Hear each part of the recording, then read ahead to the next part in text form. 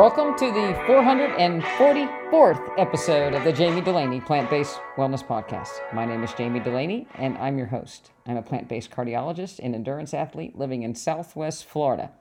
Back from Leadville, Colorado, where we volunteered for the 100-mile trail race.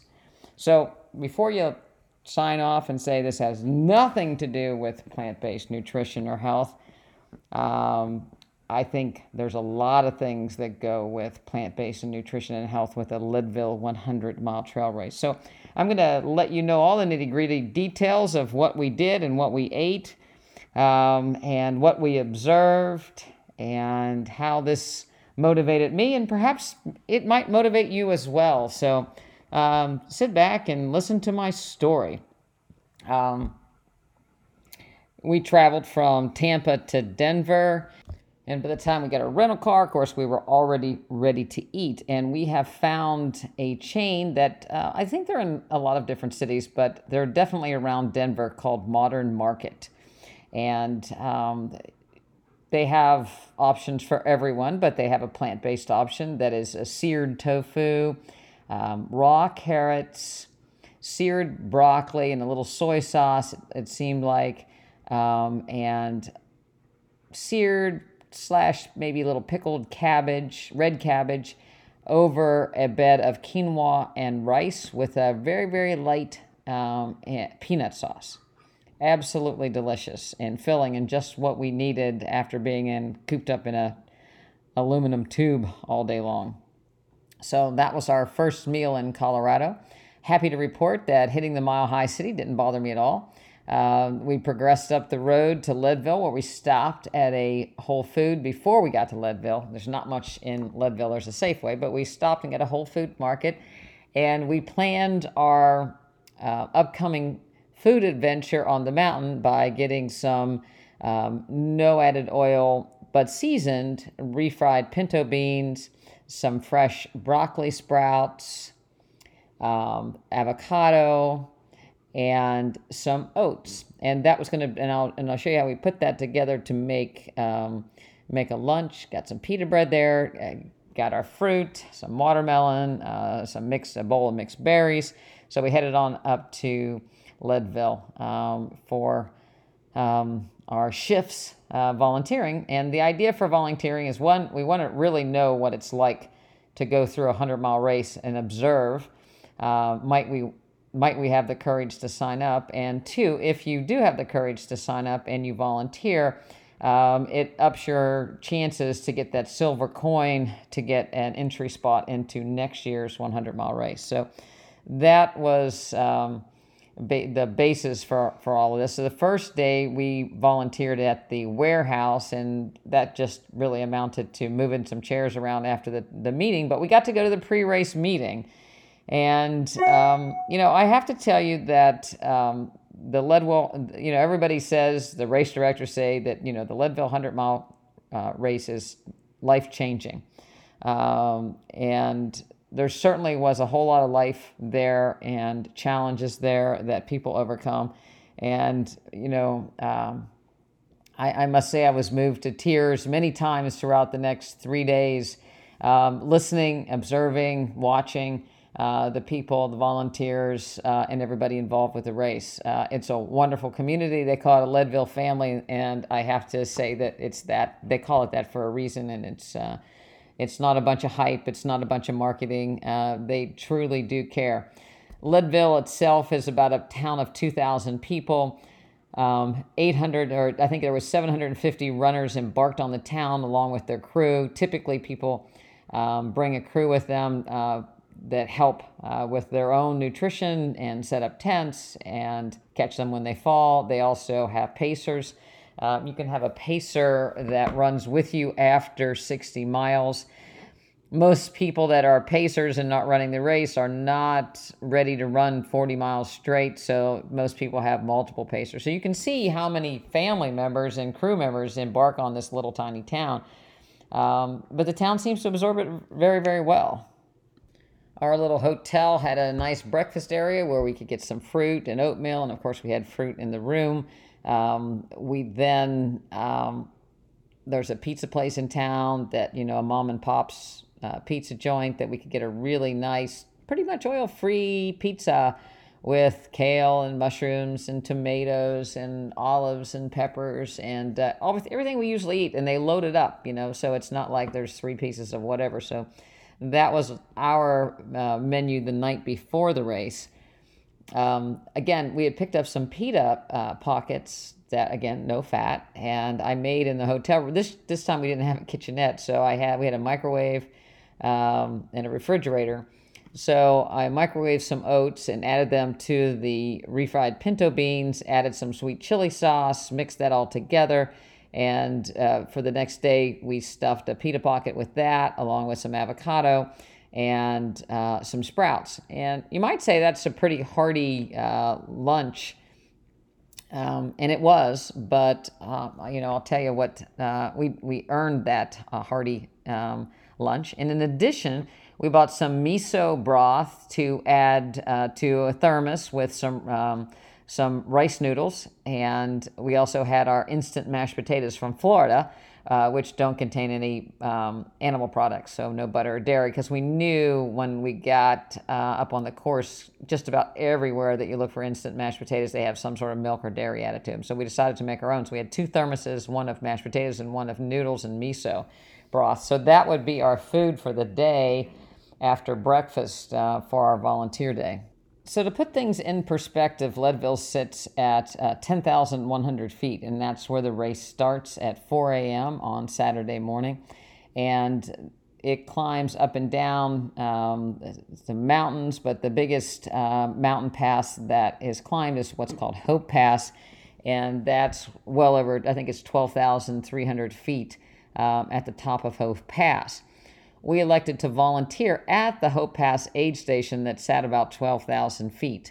To get there, you can only get there by foot, and the supplies were carried in by llamas predominantly, and I guess a few mules packed some things, heavier things in earlier in the week, because I think the llamas can only carry up to 80 or 90 pounds. The water for the race up on Hope Pass was obtained from the streams up on top of the mountain, and it was filtered.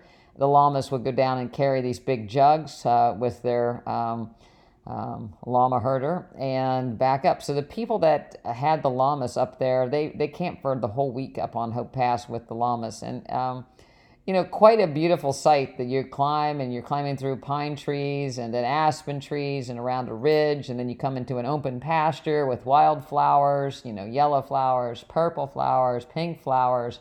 You can see the mountains up above the pasture with a little bit of snow caps, and then you climb up a little bit more, and you finally get into the pasture where we stayed at. And so they had the people that stayed there had tents set up, but for the race, there was a medical tent that was pretty sparse. There was a couple EMTs up there with radios, I guess, and we can talk a little bit about you could talk about what you could do, but there wasn't much you could do. I guess if you really plan things right, you might be able to get a helicopter in there, but it would be very, very difficult.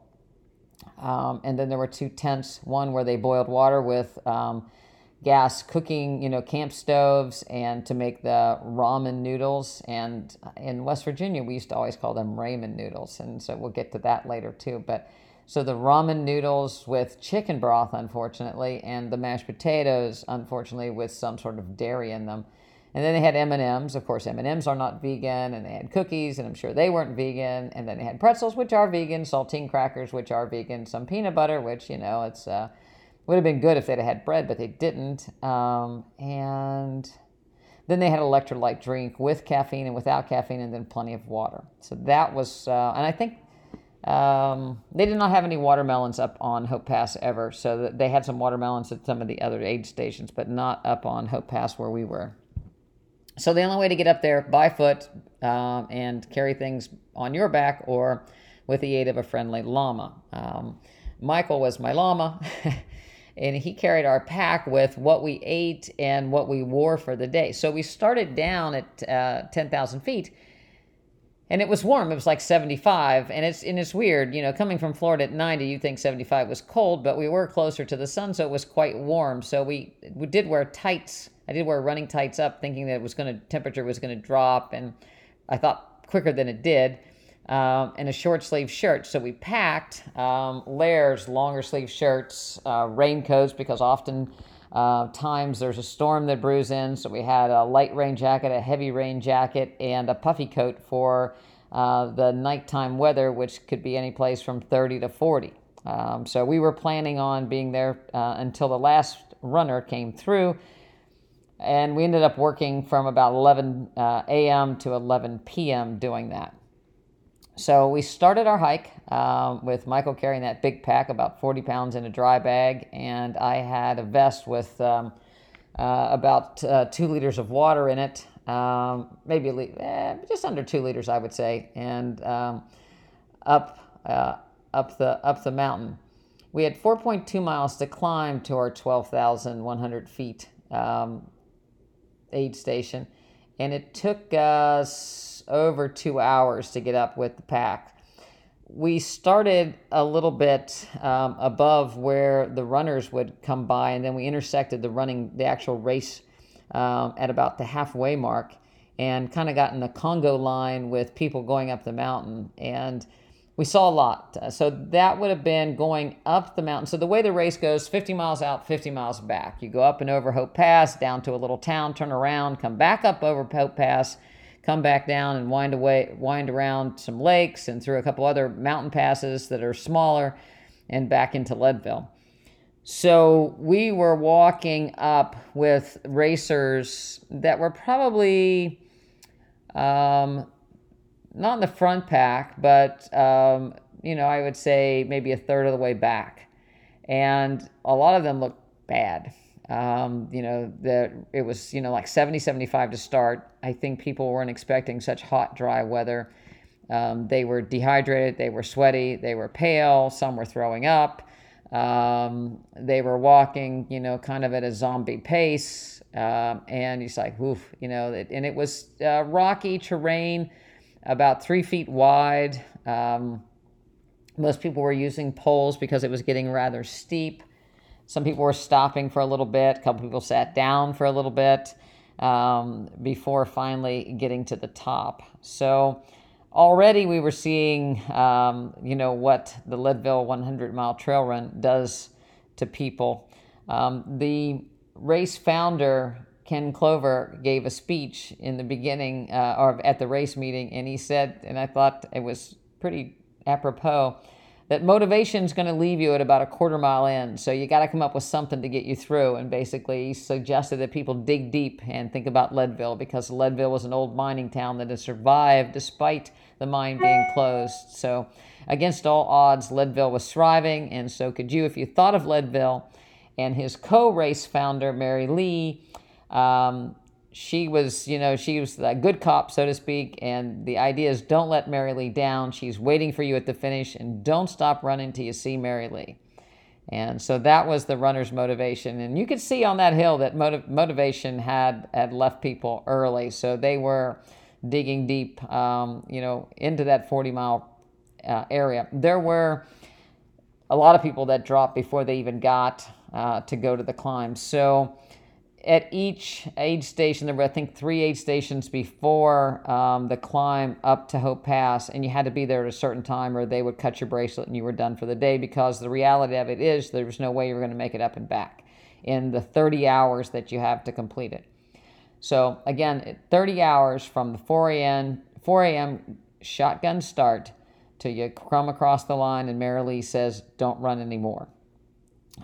We had went to the start line that morning. I left that out. So we got up early and walked over to the start line at 4 a.m., saw the runners take off, came back, took a little nap, got some breakfast, and then we headed up the mountain. So again, with the elevation and the heat and the technical aspect of the race, a lot of people just weren't drinking enough. And, it was a great recipe for dehydration, and I think a lot of people did. pretty much as soon as we got up on top, we started working. And our job was to fill people's water bottles, to fill their hydration bladders in their vests, to find out whether they wanted, electrolyte drink, kind of assess their health, see how they are, get them some noodles or potatoes or whatever we could, sit them down, help them with any blisters or anything that they had. One person with blisters the whole day long. Not bad. One guy twisted his ankle on the way up, and the medics just taped right over his shoe, and he kept on going. But when you got to Hope Pass, which was our aid station, you had to be there by 4 o'clock. After our aid station, there was about half a mile to the top of Hope Pass, so a half a mile up further before you descended down off of Hope Pass and into another little town called Winfield. And you had to be there by 6 p.m. And then you would turn around, or the racers would turn around and come back over Hope Pass and back down the other side to the town Twin Lakes. They had to be there by 10 o'clock.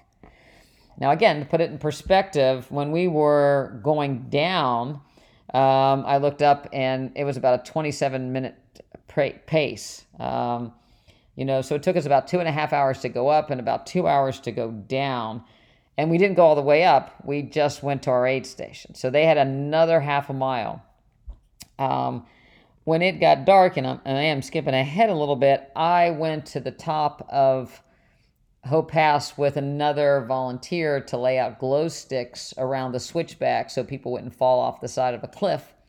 And it took me and the other volunteer about an hour and 15 minutes to get up and back that half a mile or so. So that puts it in perspective, the altitude, the steepness. Of course, it was almost dark then, so it made it a little bit more treacherous. So you really had to keep moving, and certainly when the lights started to fade,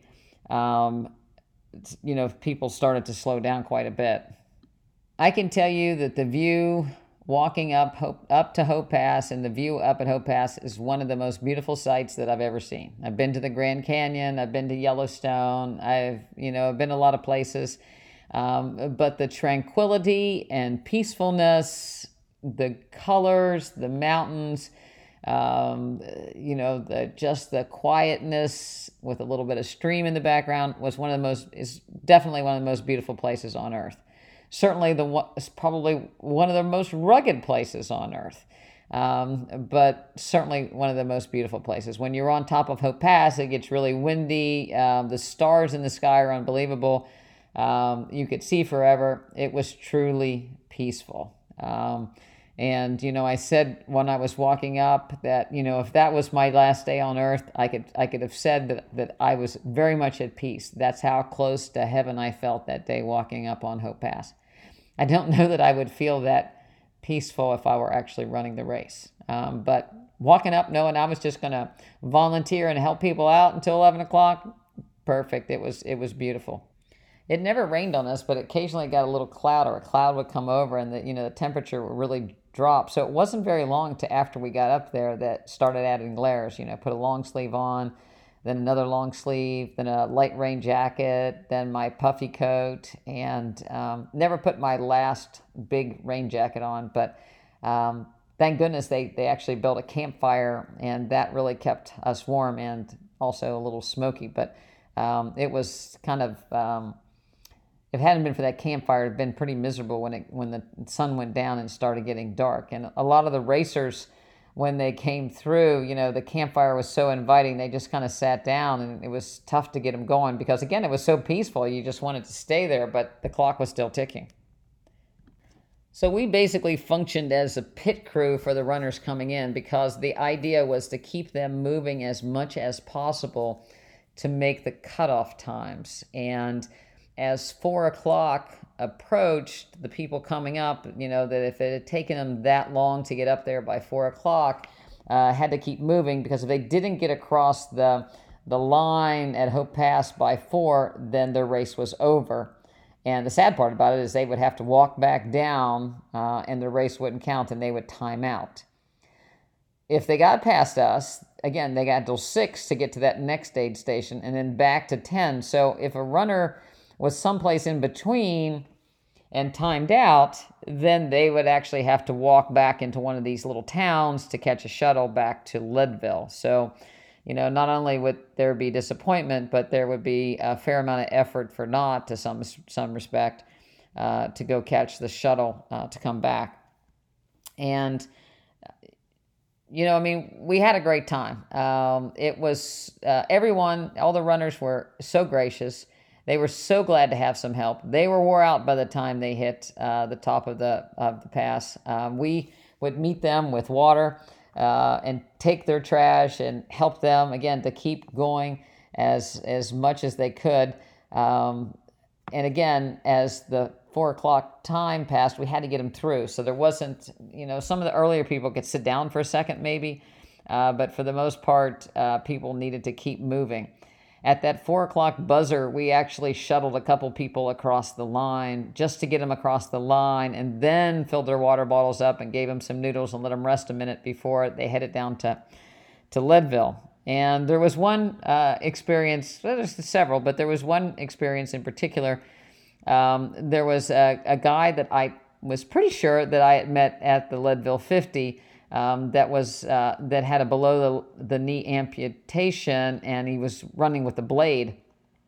And I thought that was him, and I actually ushered he and his pacer, because Paralympic or para-athletes could have a pacer the whole way. So I ushered them as quickly as possible across the line, and then we, took care of them. And he was sitting down. It's like, I think I remember you. Your name is Jeff. And he's like, yeah, my name is Jeff. And I started talking about our conversations, and he was kind of looking at me, smiling, but it wasn't the Jeff. He said, I think you mean the other Jeff.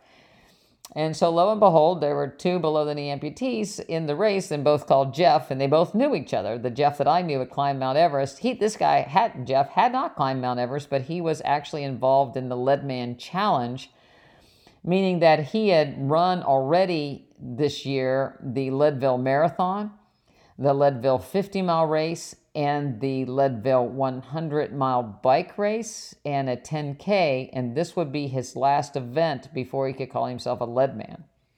So he just got across the line, and he didn't look too bad, but he was definitely tired and fatigued.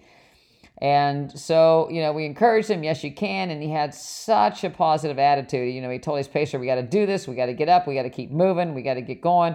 And he was a little nauseated, so I said, let's have some saltine crackers, try to clear that out a little bit, and he was up on his way. When they left us, before they could get to Hope Pass, they had to climb this, probably 100 yards of these boulder, rocky, pick your spot where you could try to put your foot and have some footing sections before going to the switchbacks, which were narrow, 1.5, 2 feet back and forth with rocks and loose dirt up and forth. And when I went up there to put the glow sticks up, it was hard. My legs were burning. The steps, when you went up, the last couple of switchbacks had these natural rock stairs, but they were 2 or 3, probably 2 feet tall steps. So it's like a double step and rocks in between. So the footing was not easy going up or coming down. And then you get on top of the mountain, it's cold, and you got to go down the other side. So, but we had a great time talking to Jeff. He was very gracious. They thanked us, as everybody did. Again, they were so thankful to have a little bit of help and assistance. I met a guy that I named Simon, that I follow his YouTube channel, that does a 100-mile race every 3 or 4 weeks, and so we got to talk, and he talked about in one of his YouTubes, that a 100-mile race could be kind of like the stages of grief, and I asked him, it's like, so what stage are you in right now? And he said despair, because he'd been throwing up because he got a salt tab stuck in his throat, and every time he tried to eat something, he was throwing up. So he was struggling a little bit, but he still smiled. I still got a picture. And of course, I got pictures with the llamas.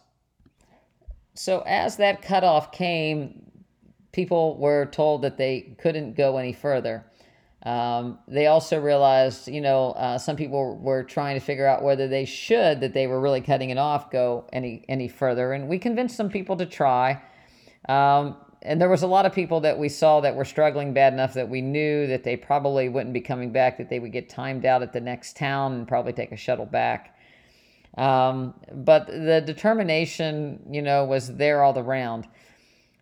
It's not like you just decide to run a race like this. It's, years in the planning.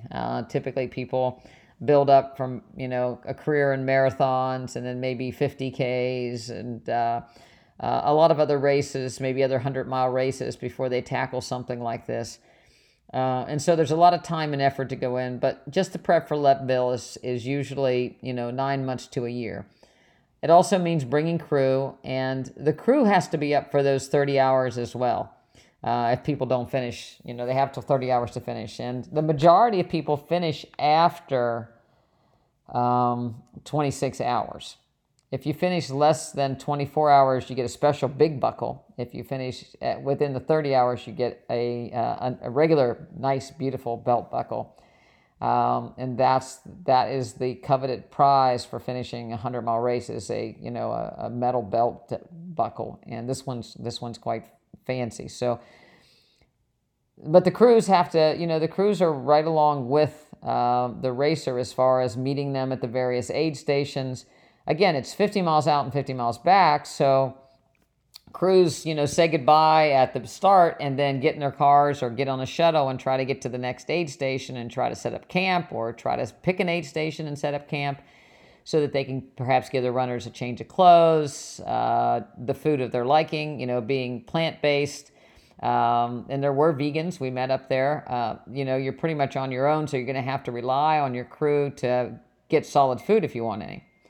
So a lot of, people, and so the crews had to be up the whole time and chasing them around. And when we were driving out to where we walked up to the start point, we saw crews that would have to walk 2 miles dragging wagons full of tents and food and coolers. And there were kids and parents and dogs, and it was hot and they were sweaty, and a lot of people weren't trained to be a crew member. So, I felt bad, sometimes looking at this, because those guys kind of have it worse, because they have the worry of wondering if their runner's okay, where their runner is, when they're going to meet their runner, as well as taking care of themselves. So it's not an easy job, and it's certainly a team sport when it comes to getting around a race like this. Jumping way ahead, at the end, when we were at the finish line, we were talking about what happens if we wanted to do this race, and could we find a crew that would actually help us. And there was a young man, and I call him a young man since I'm not a young woman. He was probably in his 30s, and he's like, no, he said, we had people that we had crew and backup crew. He said, you wouldn't have any problem. And I said, yeah, but people our age, to find somebody to crew, most people don't have any desire to walk a mile less, all the miles that they'll have to walk to be a crew. And he kind of just looked at me and giggled a little bit. And I said, yeah, I'm old, and so that it was kind of a funny moment. But the pressure on the runner is extreme. The runner desperately wants to finish. You don't want to let anybody down. You don't want to disappoint your crew. You don't want to leave them hanging. You're trying to meet these cutoffs time. It is quite a lot of pressure for 30 hours.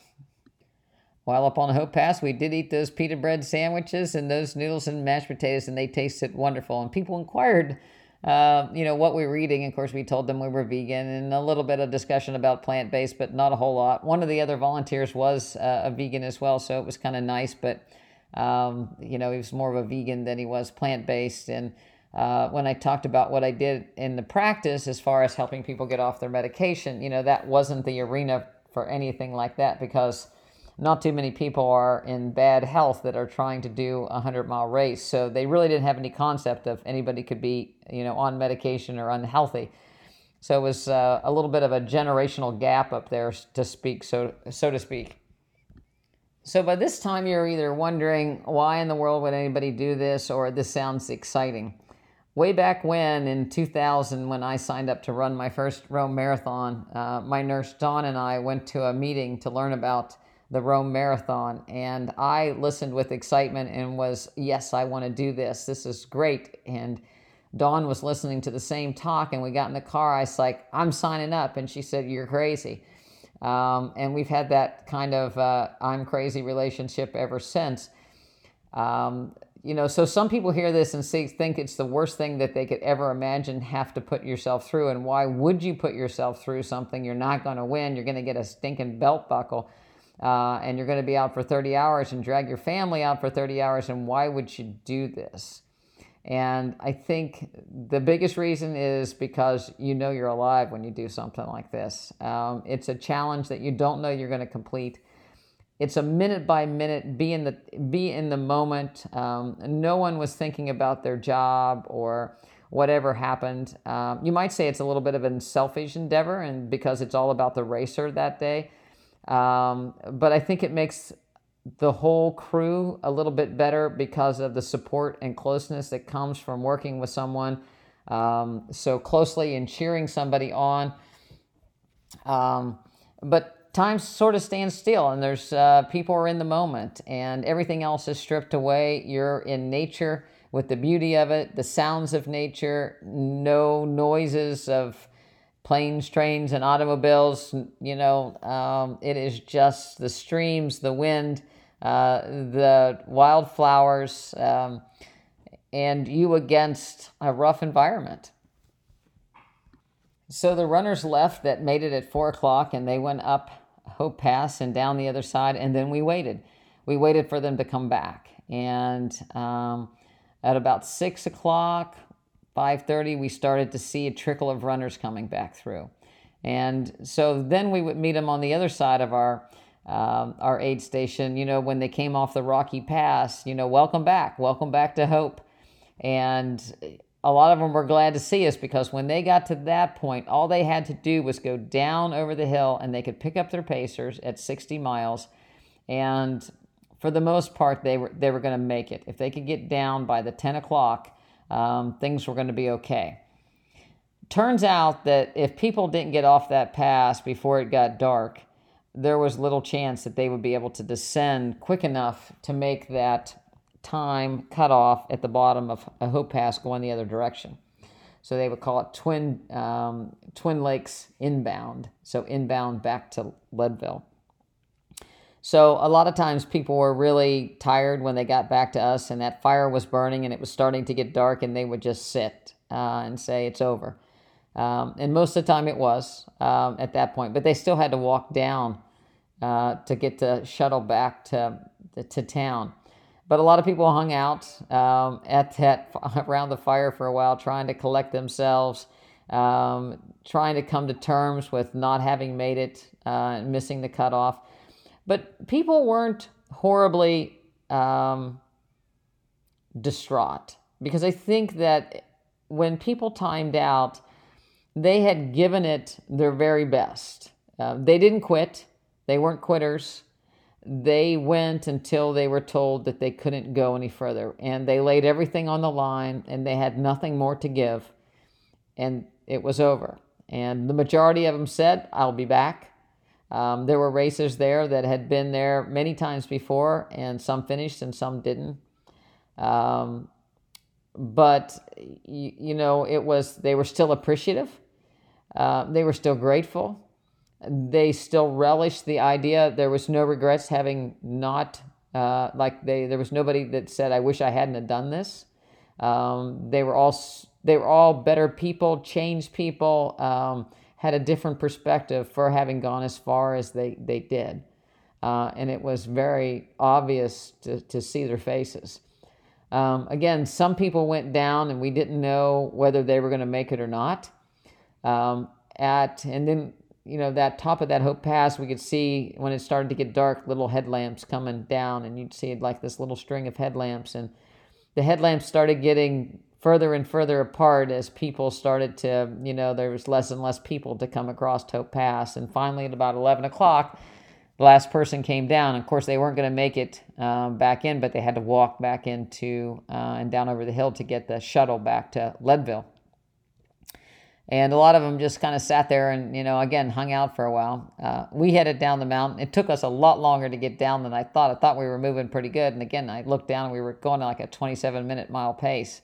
And we were tired. We were on our feet all day. We got up at 4. We volunteered 11 to 11. hiked up. I was tired. Um, not nearly as tired as I run a race, but, I put in a good day's work, and it kind of scared me a little bit. It's like, if I'm going to run this race, I'm tired just doing this. Do I have it in me to do 100 miles? And wasn't sure at that point. A lot of different emotions. It was emotionally draining somewhat to see the people that are struggling and struggle with them and all those other kind of things. So it was a very unique day. We got down off the mountain about 11, went back to the hotel, and then we got up in the morning to go see the people finish. So we got back to the start line at about 8 o'clock in the morning, and we watched the last 2 hours. 10 o'clock was the cutoff. And we stood with the people's families that were waiting for their runner. We stood with the townspeople that gather around to cheer the runners in, and it was like a festival, people standing and cheering complete strangers in. We watched people cross the line with their families, their babies, their dogs. Some people were holding back tears. We saw people that weren't, pacers and crews that were exhausted trying to keep up with the runner. The amazing part about the whole thing was that the majority of people ran across the finish line. So the last half mile, you crested a hill, came down, and then had to climb up probably a quarter-mile hill to get to the finish line. And almost everybody started running, and they came across that finish line looking pale sometimes, tired, yes, but they came running strong and got the hug from Marilee and the belt buckle and a pat on the back from Ken. So it was all worthwhile. The last person finished with about a minute to go. And people were cheering for him well up on the hill, trying to, get him across the finish line. It's amazing how people come together to cheer total strangers and join in with the joy that they have, because they could appreciate what the effort those racers and crews and everybody else had done over the race. I saw a quote from an unknown person here recently. I don't know where it came from, so I apologize for, I guess, plagiarizing to some degree. But one of the quotes during the comment was, to some degree, will people focus their attention towards money and material goods so that they may never connect with their inner self? Will we be distracted by external pleasure and games? And never have the chance of being oneness with community. And I think that kind of sums up what kind of is happening in the world today a little bit. We're all in our own little worlds, in our own little material worlds, social media worlds, click worlds, isolated worlds, not going outside worlds, not really alive, just going through the motion. I don't have time to blank because I'm doing this. A lot of our days are busy work. We might be with our family, but we're truly not with our family. Everybody's doing their own thing. Everybody's rushing. Nobody really spends any quality time with each other. We don't communicate with each other. These crews and racers did communicate with each other, and they became closer because of what they went through that 30 hours together doing. The racers it was raw. They were exhausted. They gave it their all, whether they timed out at 40 miles, 20 miles, 50 miles, or 100 miles. They gave it their all. And there was nothing but just being in the moment. And I think there's very few things in life that lets us be in the moment for 30 hours and really start to appreciate what is real. And I do think that's the beauty of some of these endurance events. It gets people out away from all the things that don't matter and lets you just kind of, reset, so to speak, and really feel yourself become alive and know what you can do, because I don't think that we tap into nearly as much as we can do mentally or physically. And certainly all these people 100% were outside their comfort zone, whether it was the guy first across the line or last across the line. People gave it their all. They were outside their comfort zone. There was no given whether people were seasoned runners or first timers. There was no given. They put it all on the line, and it was a wonderful thing to witness. I admire each and every one of them. And as we were leaving the race to go up the street, I heard somebody say, "Hey, are you that lady that gave me the ramen noodles?" And I looked up, and it was Jeff, the athlete that had a below-the-knee amputation that I had scooted across the line at 4 o'clock. He had not made the cutoff at the other side of the mountain at Winfield, and had to time out and get a shuttle in.